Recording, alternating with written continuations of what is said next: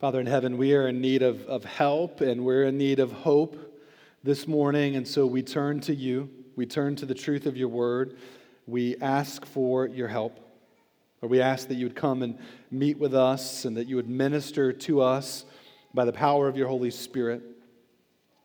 Lord, we pray you'd humble us as we hear your word, that we would receive your word, that we wouldn't leave here merely being those who hear your word, but by your grace that we'd be those who seek to do your word, who seek to honor you and obey you and grow as worshipers of you. And for any that are here this morning that don't know you, God, I pray you'd save them. I pray you'd lead them to put their faith in Jesus while there's still time. And Lord, we pray that you would minister to us this morning. I thank you for the joy that it is to preach your word, the privilege and honor it is to preach your word, Lord. I pray that you'd help me to preach faithfully and clearly and joyfully, that your son Jesus would be exalted. In his name we pray. Amen. Well, this was a difficult week and an unusual week in many respects for me this week as I prepared to preach this message, which we've set out ahead of time. We just preached through books of the Bible, so this is the week. We're on 1 Thessalonians 4. Actually, I planned initially to preach it last week, if you remember, in chapter 4. I just spent some time in 1 through 8 and split off 9 through 12. So as the Lord had it, this fell this week. It's a passage that seeks to comfort and encourage a church, the Thessalonians, that they were grieving the loss of loved ones in their church. And this passage is meant to bring them comfort. And it brought me comfort this week, in a week where there was a lot of hard news and a lot of death. I came in last Sunday and shared with you, just mourning the news of my 53-year-old cousin who died in his sleep of a heart attack.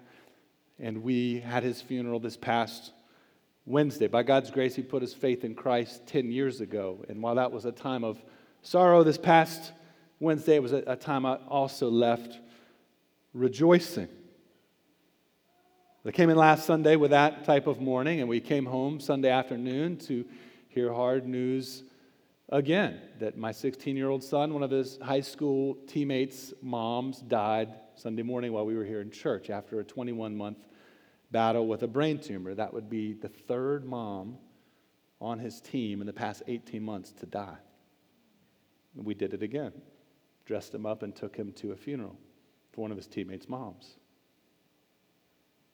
Church member's mother passed away last Sunday afternoon. Went to her funeral this past Friday. Came in Monday morning as if those reminders weren't enough of a reminder about how fragile life is. I came in to work on this sermon. I went outside to take a break. I looked across the street. There was an ambulance and 2 fire trucks and emergency personnel administering CPR to someone laying on the ground. And I stood there. I'd gone outside to get some sunshine and take a break. I've been studying this passage. I stood there and just prayed for whoever it was whose life lay in the balance there, that God would spare their life. And I came back inside to get to work on the sermon again.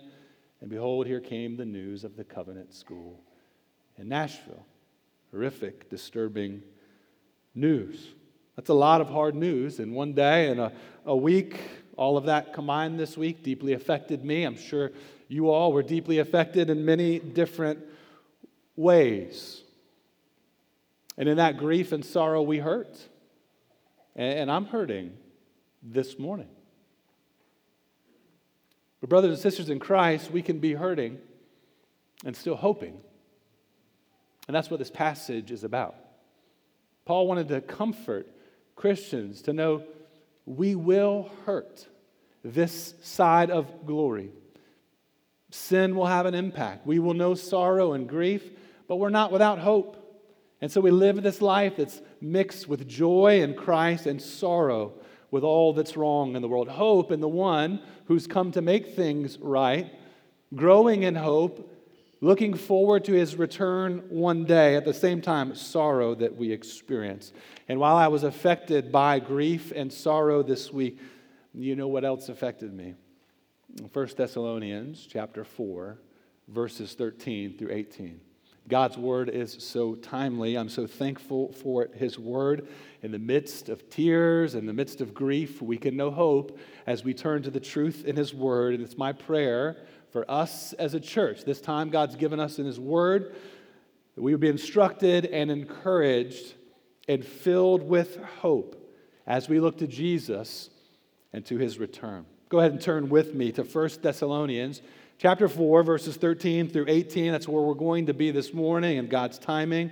This is the passage He has for us this morning. If you want to take a copy of the Bible and open it up right there, there's a Bible on the pew rack in front of you. You can turn to page 987, page 987, 1 Thessalonians chapter 4, verses 13 and 18. You can turn to that passage. That's the best way to stay engaged during this sermon. Let me read for us all of this passage as we begin our time together. Starting in verse 13. But we do not want you to be uninformed, brothers, about those who are asleep, that you may not grieve as others do, who have no hope. For since we believe that Jesus died and rose again, even so, through Jesus, God will bring with Him those who have fallen asleep. For this we declare to you by a word from the Lord, that we who are alive, who are left until the coming of the Lord, will not precede those who have fallen asleep. For the Lord Himself will descend from heaven with a cry of command, with the voice of an archangel, and with the sound of the trumpet of God, and the dead in Christ will rise first. Then we who are alive, who are left, will be caught up together with them in the clouds to meet the Lord in the air, and so we will always be with the Lord. Therefore, encourage one another with these words. The word of the Lord. Well, as we make our way through this passage this morning, I want to give you the main idea of this sermon. Here's the main idea. Find hope in the midst of grief through Christ's resurrection. Find hope in the midst of grief through Christ's resurrection. Now, the Thessalonian church had been dealing with death. Inevitably here, they were grieving the loss of loved ones. They were a bit unsettled by what was going on. And in this portion of the letter written by the Apostle Paul, he addressed them concerning their hope. That in the midst of their grief, he wanted them to grow in their hope in Jesus. And so he wrote to address them on the return of Jesus and on the resurrection of the dead that will come on that last day. In the midst of hard news, they needed to hear the good news concerning Jesus and how the good news about what has already happened, that Jesus has risen from the dead, points to the good news that's yet to come. He's reigning this morning, and what's yet to come? Jesus will return to earth. He wanted to encourage them with this good news. You see, the Christian hope is found in the resurrection of Jesus. Next Sunday, we'll celebrate Easter Sunday. We'll think specifically about the resurrection of Jesus, but we do that every Sunday. There's one day on the New Testament Christian calendar, one holy day, that's Sunday. It's the Lord's Day. We meet on Sunday morning because that's the morning that Jesus got up from the dead. And we look back and we rejoice in that good news, and we are filled with hope to move forward in the present. In the midst of a world where we know joy and we know pain. And we look back to move forward in hope that Jesus indeed one day, hopefully soon, will return to earth. You see, the return of Christ is one of the greatest promises of the Christian faith. And we've mentioned in 1 Thessalonians that at the end of every chapter in the book of 1 Thessalonians, it ends with a mention of the return of Jesus. It's one of the reasons I picked this book for us to go through this. That we would have our eyes focused on the return of Jesus. And so I ask you, Christian, is Christ's return a part of your gospel? The gospel you meditate on. The gospel that you find hope and joy and peace in. Is the return of Jesus a part of that gospel? Is it a part of your prayer life? Is it a part of what you labor in light of? Is it a part of the motivation and ambition for you in holiness and in Christian growth and in service and in worship to our Lord and Savior? You see, Paul taught this young church repeatedly about the return of the Lord. In this section, he spends most of the time teaching on these details about the return of Christ and the resurrection of the dead. He rehearses the good news that Jesus, the Son of God, he came down from heaven, truly God and truly man. He came to die.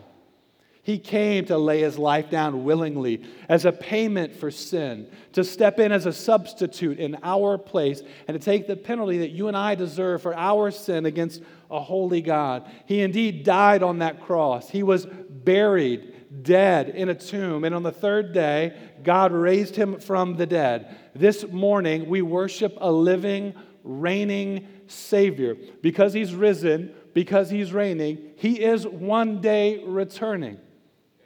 Brother and sister in the Lord, do not lose sight of this. And when hard news comes, we can be those who know grief and sorrow, and at the same time, we can be those who grow in hope. I wonder, where is hope in need of repair in your life, Christian? Our hope is not found in this present world. Our hope is found in a person, Jesus.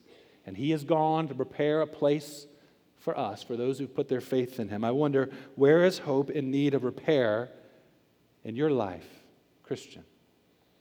As we make our way through this passage this morning, let's consider this hope we have in Jesus. 3 parts to our outline this morning. The first part, in verses 13 and 14, the foundation of our hope. Verses 13 and 14, the foundation of our hope.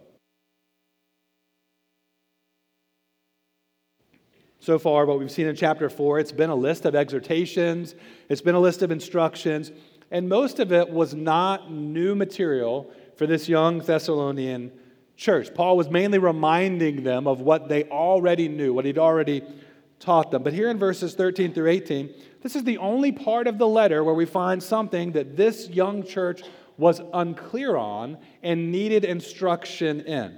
You read there in verse 13 that Paul does not want them to be uninformed. There was something they were confused about, pertaining to the return of Christ to earth and the resurrection of the dead. In particular, they were uninformed about those who are asleep.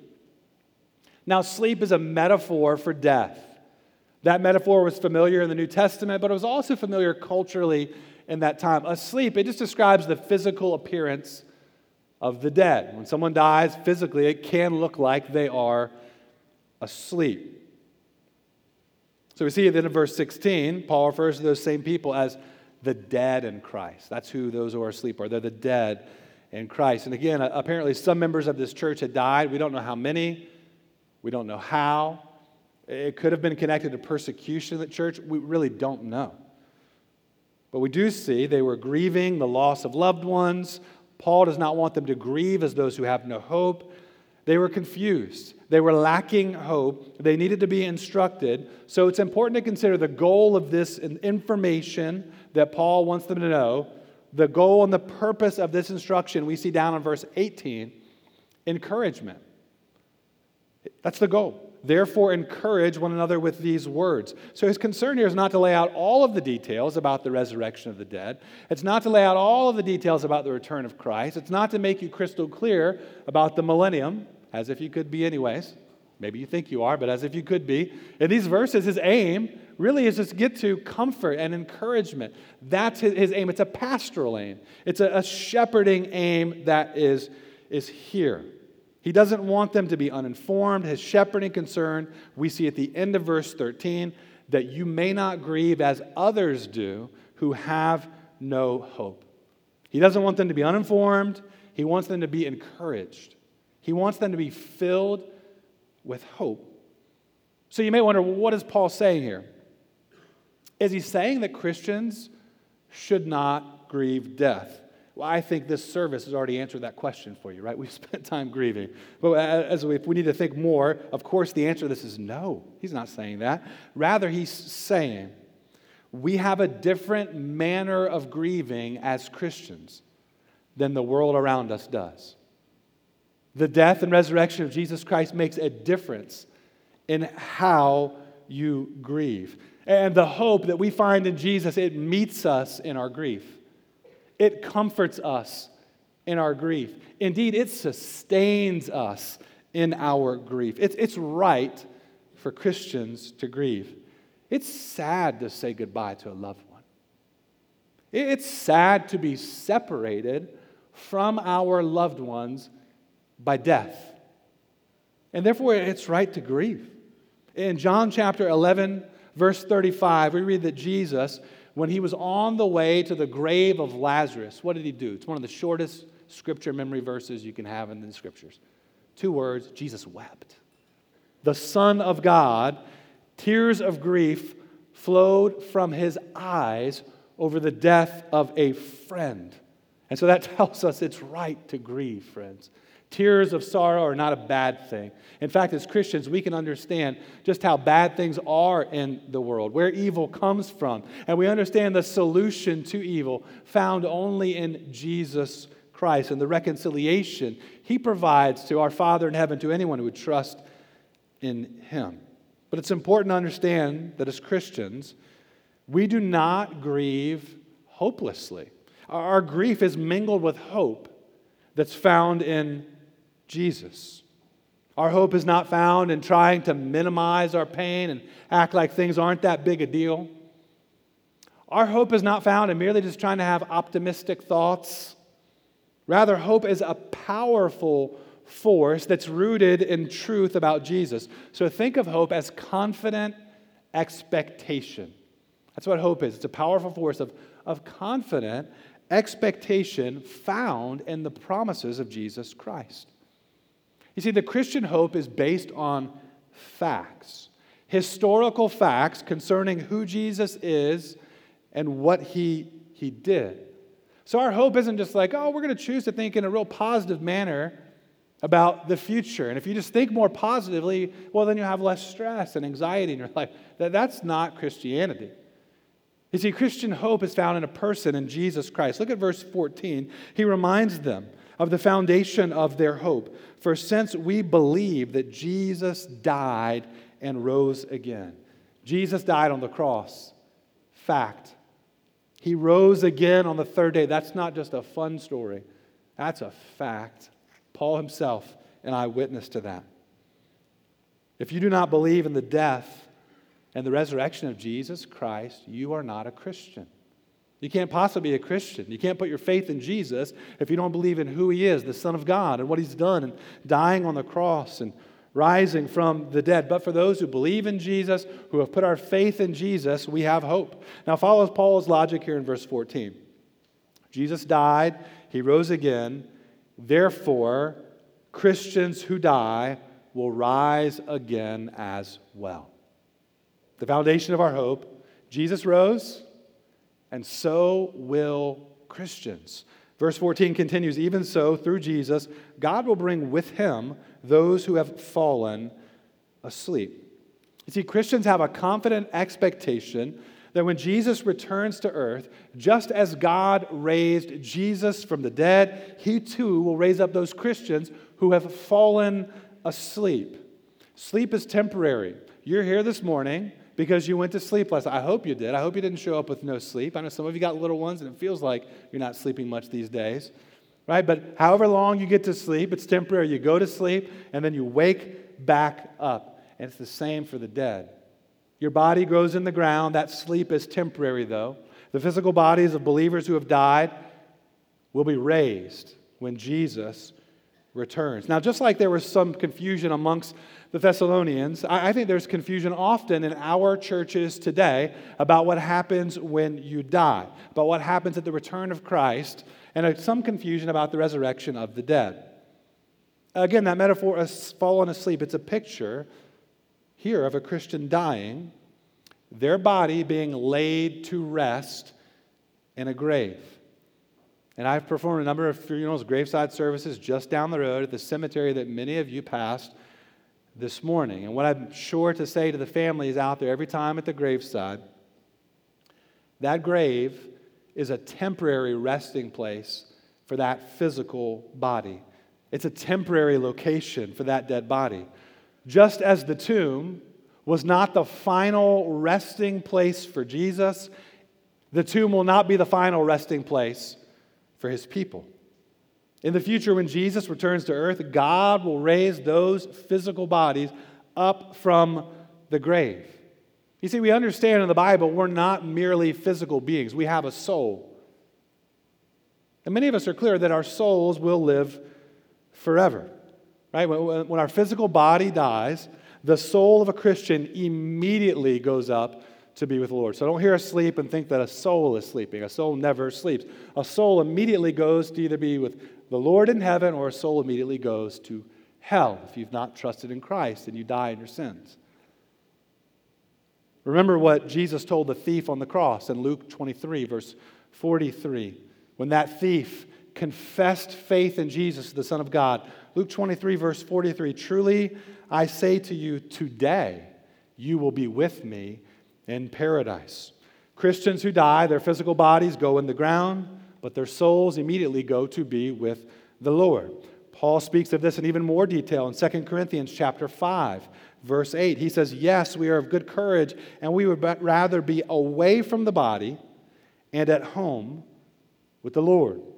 Again, in Philippians 1, verse 23, Paul makes it clear that the souls of dead Christians are immediately with the Lord. In chapter 1, verse 23, my desire is to depart and be with Christ, for that is far better. For those who've repented of their sin against God and put their faith in Jesus Christ for the forgiveness of sins, when you die, your body goes in the ground, your soul will immediately be with Jesus in heaven. From the moment you put your faith in Jesus, the moment of conversion, the Spirit of Christ, He's with you. He's with you always, from the moment of your conversion and forevermore. And not even death will change that. Again, Paul in Romans chapter 8, verse 38 says, I am sure that neither death nor life, continuing on in 39, will be able to separate us from the love of God in Christ Jesus our Lord. And it is because of this hope we have in Jesus, this confident expectation found in the death and resurrection of Jesus, that Christians don't have to grieve in the same manner as the rest of the world. We have a different experience of grief because of Jesus and our hope found in Him. I prayed earlier for Chad Scruggs, the pastor of the Covenant Presbyterian Church in Nashville. I looked at my wife this morning. I said, I cannot imagine what their worship service is going to be like this morning.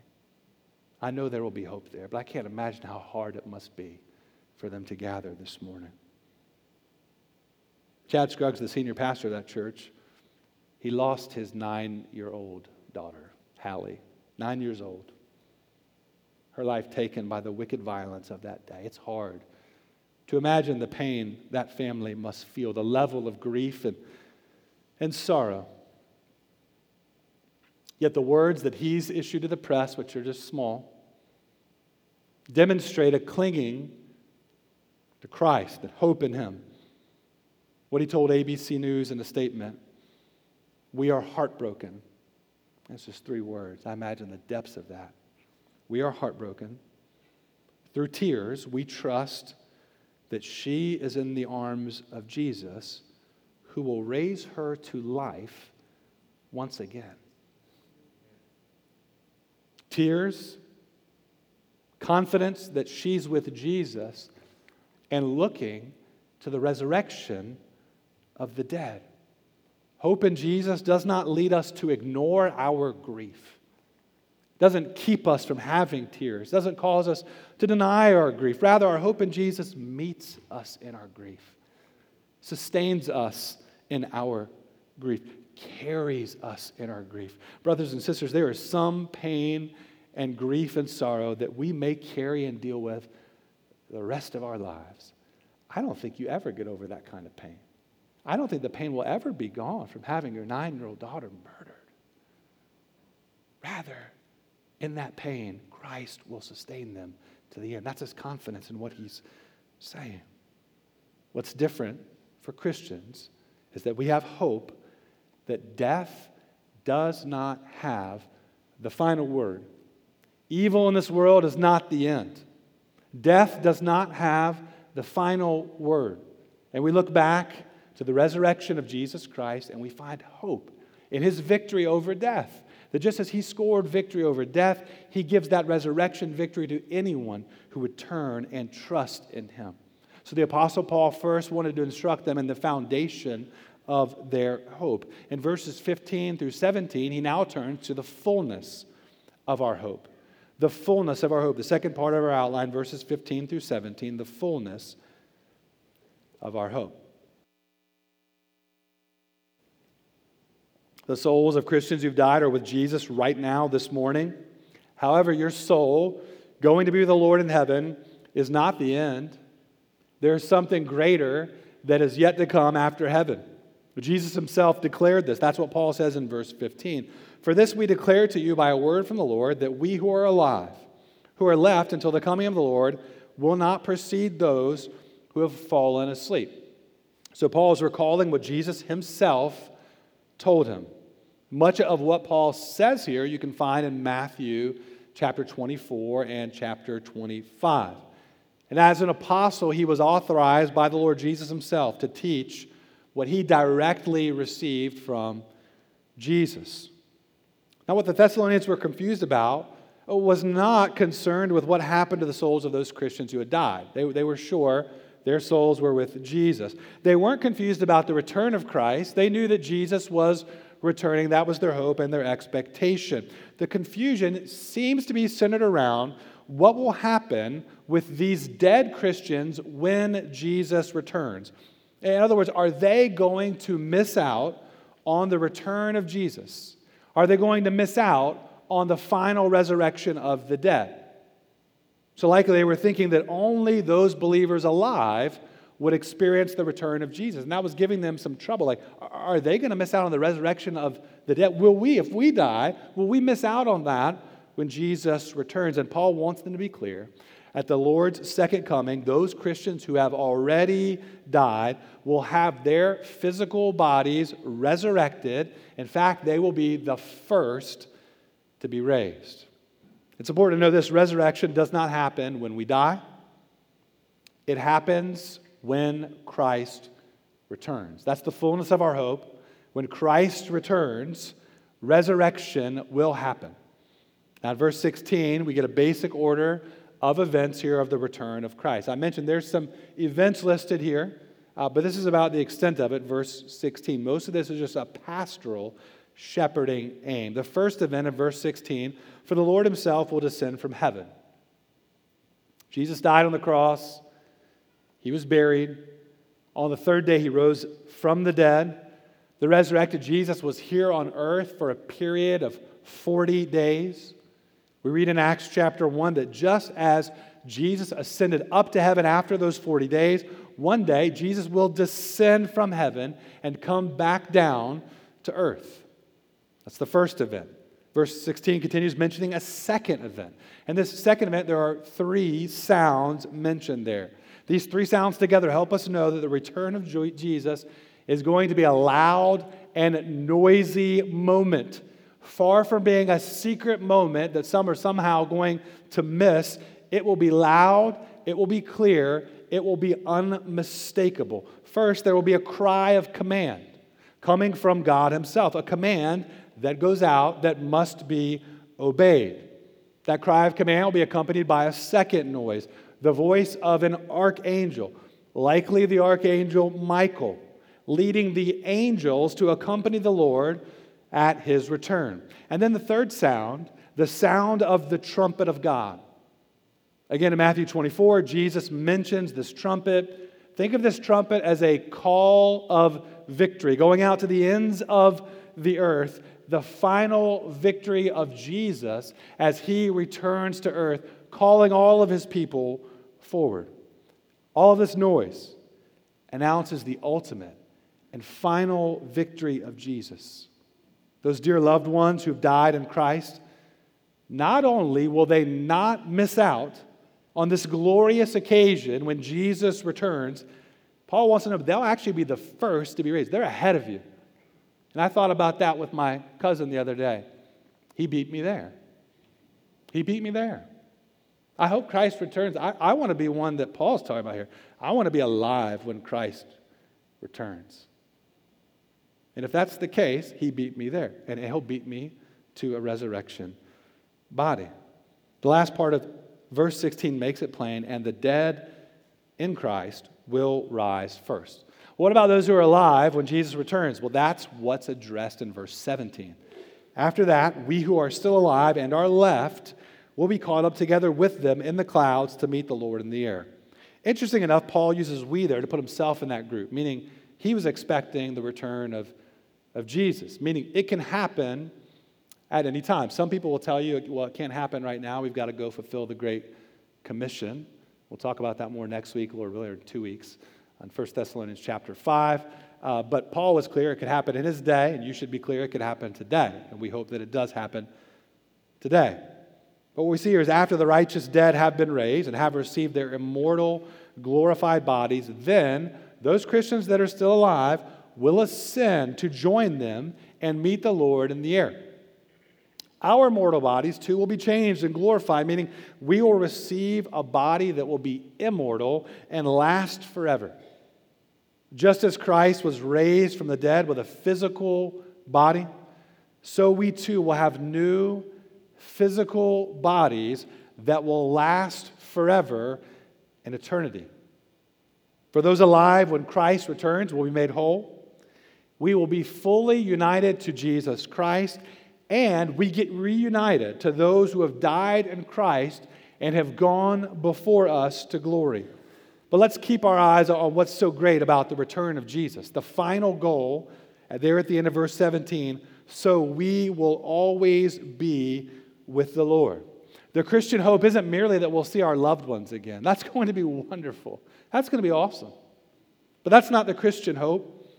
The Christian hope isn't merely that pain will be done away with. That will be awesome.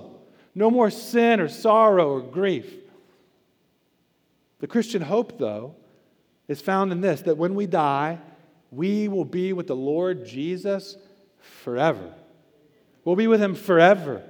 I've heard the question posed, if you could have heaven and everything good here on earth, your loved ones who've died, your family and your friends, if you could have peaceful moments of heaven contained, those picturesque views you've enjoyed here on earth of mountains and oceans and sunsets, and there's no crying and no tears, nothing bad, everything good. If you could have that, but Jesus wasn't there, would you still want heaven? And the point is this. What's so great about heaven?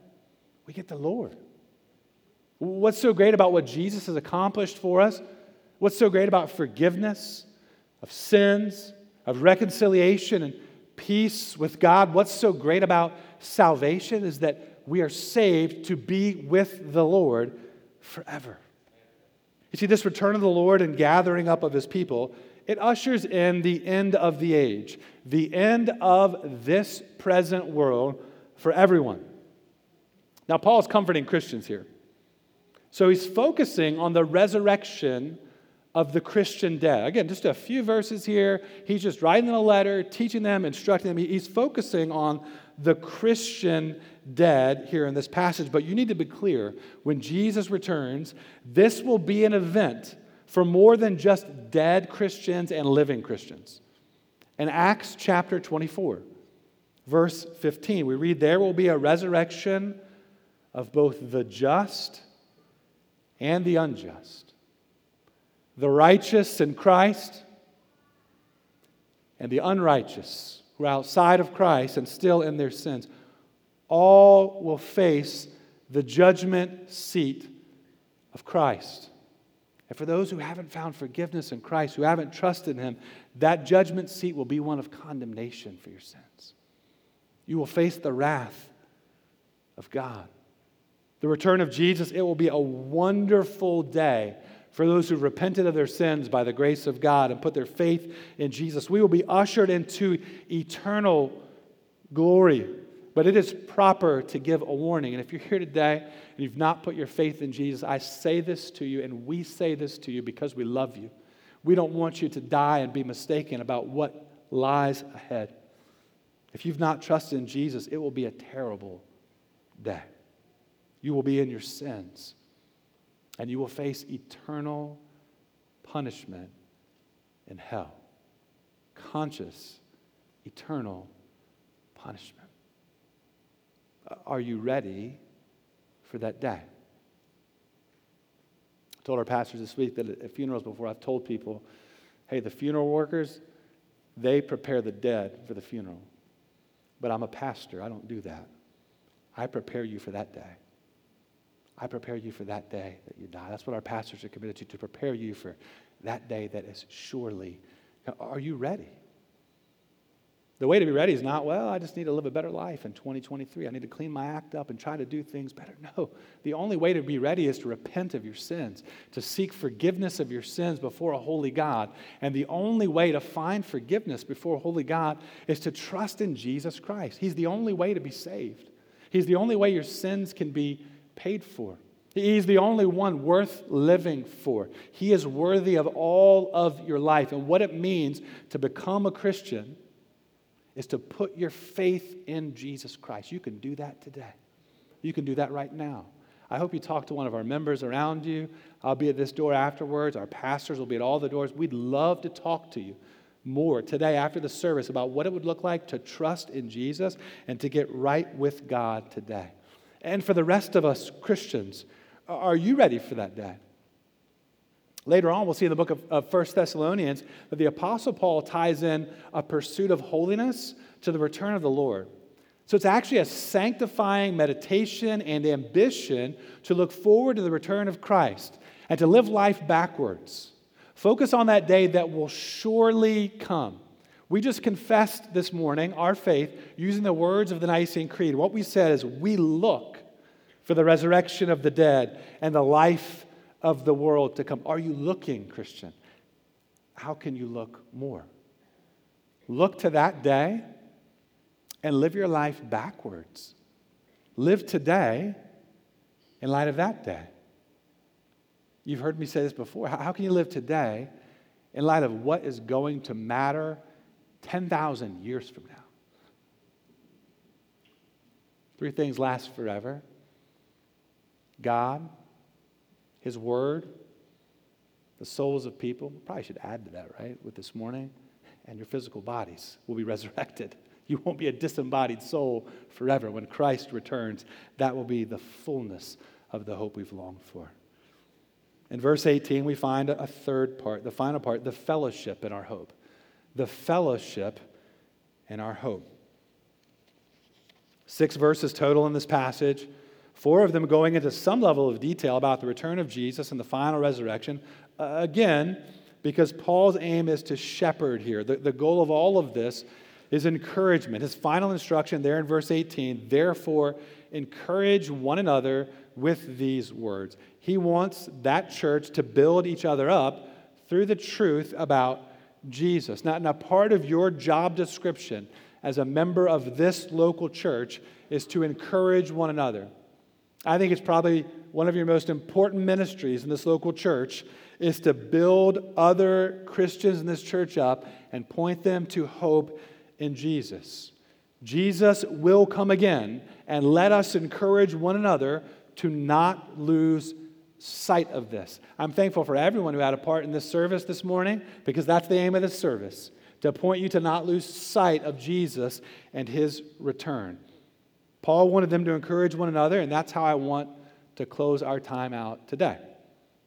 I want to encourage you. See, the main takeaway from these words in this passage, it should get us excited about what is yet to come. Why don't we get more excited about going to be with the Lord? Why do we often think, well, Jesus, I want you to return, but let these things happen first. Let me graduate college. I return after I get married. Or return after the kids are grown. Maybe return when I'm like old and I'm in pain and I'm lying in bed and unable to do. If we're honest, we all think like that. Why is that? Well, it's because we're so excited about things here on earth that sometimes that gets in the way of our excitement about what is yet to come. And here's what I want to do this morning. I want to say this. It's a good thing to be excited about things here on earth. The book of Ecclesiastes taught us, if you were here, raise your hand if you were here during that sermon series. All right? Thank you. That book taught us, enjoy God's daily gifts. You don't have to feel guilty about enjoying God's daily gifts. It taught us not to build our life upon them, not to presume upon his gifts in the future, but whatever God's given you, enjoy it. You honor him by enjoying it. So my direction to you is like, stop enjoying your life. Go be miserable. That's not a godly life. It's a good thing to enjoy God's daily gifts to you, whatever they are, but be sure to keep this perspective. Every joy and pleasure here on earth is but a small taste of what is yet to come. Every joy and pleasure here on earth is but a small taste of what is yet to come. I love my wife. I love being married to her. I love my kids. I can't tell you how much I love them. I love the moments I get with them. I love watching my kids play sports. I love our family vacations. I love so much that the Lord gives us here in life. I love Sunday mornings here with my church family. I love fall in the Carolinas. I don't love spring so much with the pollen, but I love fall in the Carolinas. I love North Carolina barbecue. I love a good meal. Many of you know that. If you know me, I love to go out and try a good meal. I enjoy a nice cup of coffee. I enjoy trips to the beach and trips to the mountains. I enjoy beautiful sunsets. There are things marked on my calendar that I'm looking forward to, that I'm excited about, and there's nothing wrong with any of that. God is so kind to afford us moments of joy and pleasure here on earth, and enjoy him in every one of those moments. But remember, Christian, these are just a small taste of the full and endless joy that is yet to come. Could you get more excited about heaven as you think about that? But we can be honest about joy too as Christians. Our joy this side of heaven, it ebbs and flows. It goes up and down. There are good days and there are hard days. There are good weeks and hard weeks. There are good months or even good years, and then hard years or hard seasons and hard moments. We know, and we can be realistic as Christians, that joy is mixed in with pain and with grief this side of glory. And as I mentioned earlier, I experienced that this week. What's important for us to remember this: every grief that we know reminds us of that day when grief will be no more. For those who grieve and are mourning the loss of loved ones here this morning, it's hard. It's difficult. May that grief and pain cause us to long more for that day when death will be no more. When Christ returns, death will have its own funeral.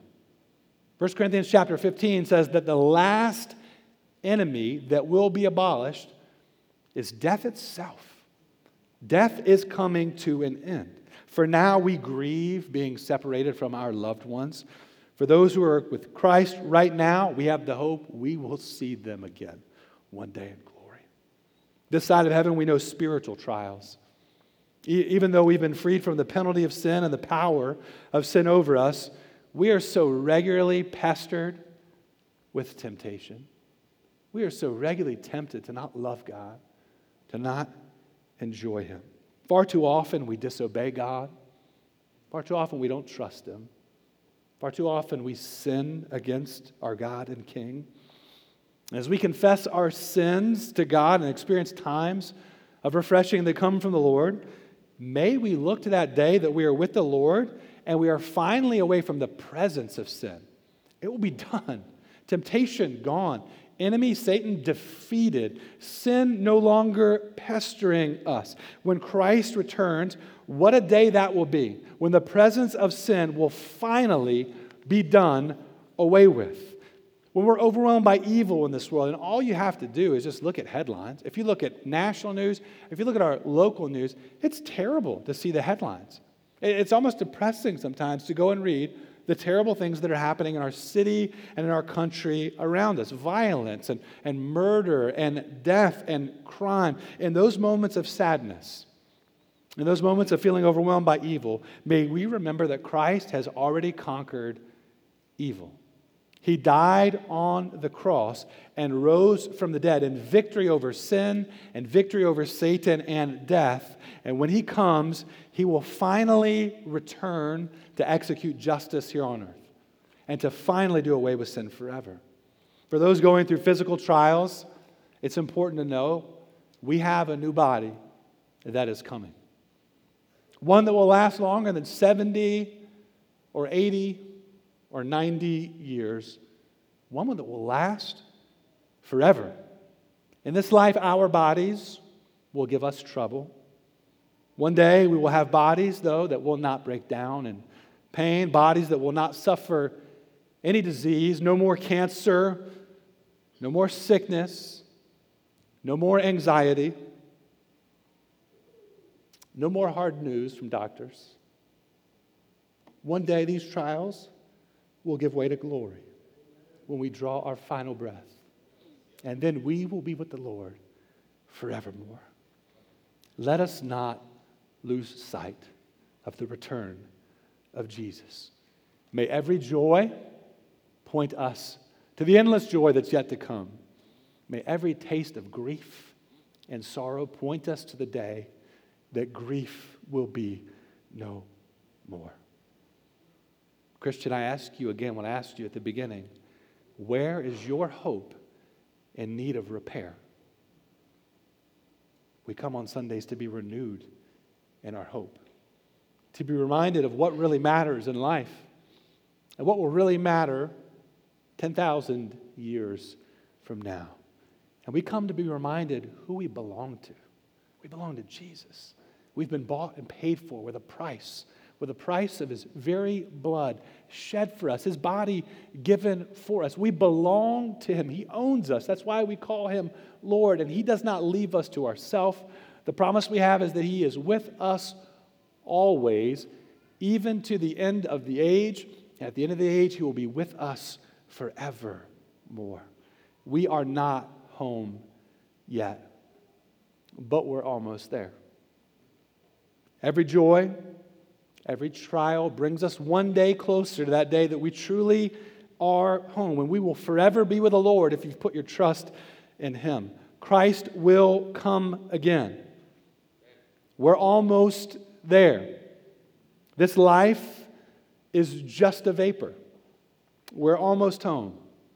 Take courage, for this darkness shall break to dawn. Oh, lift your eyes. We're almost home. We're almost home, so press on toward that blessed shore. Oh, praise the Lord. We're almost home. We're going to close singing that song. We're going to close being filled with hope in Jesus. But I want to give you a moment now to bow and pray. I'm going to give you a moment, like we've done for the last couple of weeks, to pray silently. It could be a good moment for you to pray and reflect on the hope you found in Jesus. It could be a good moment to pray and ask the Lord to restore your hope in Jesus. I'll close us out in prayer, and then we'll sing Almost Home. Please bow with me.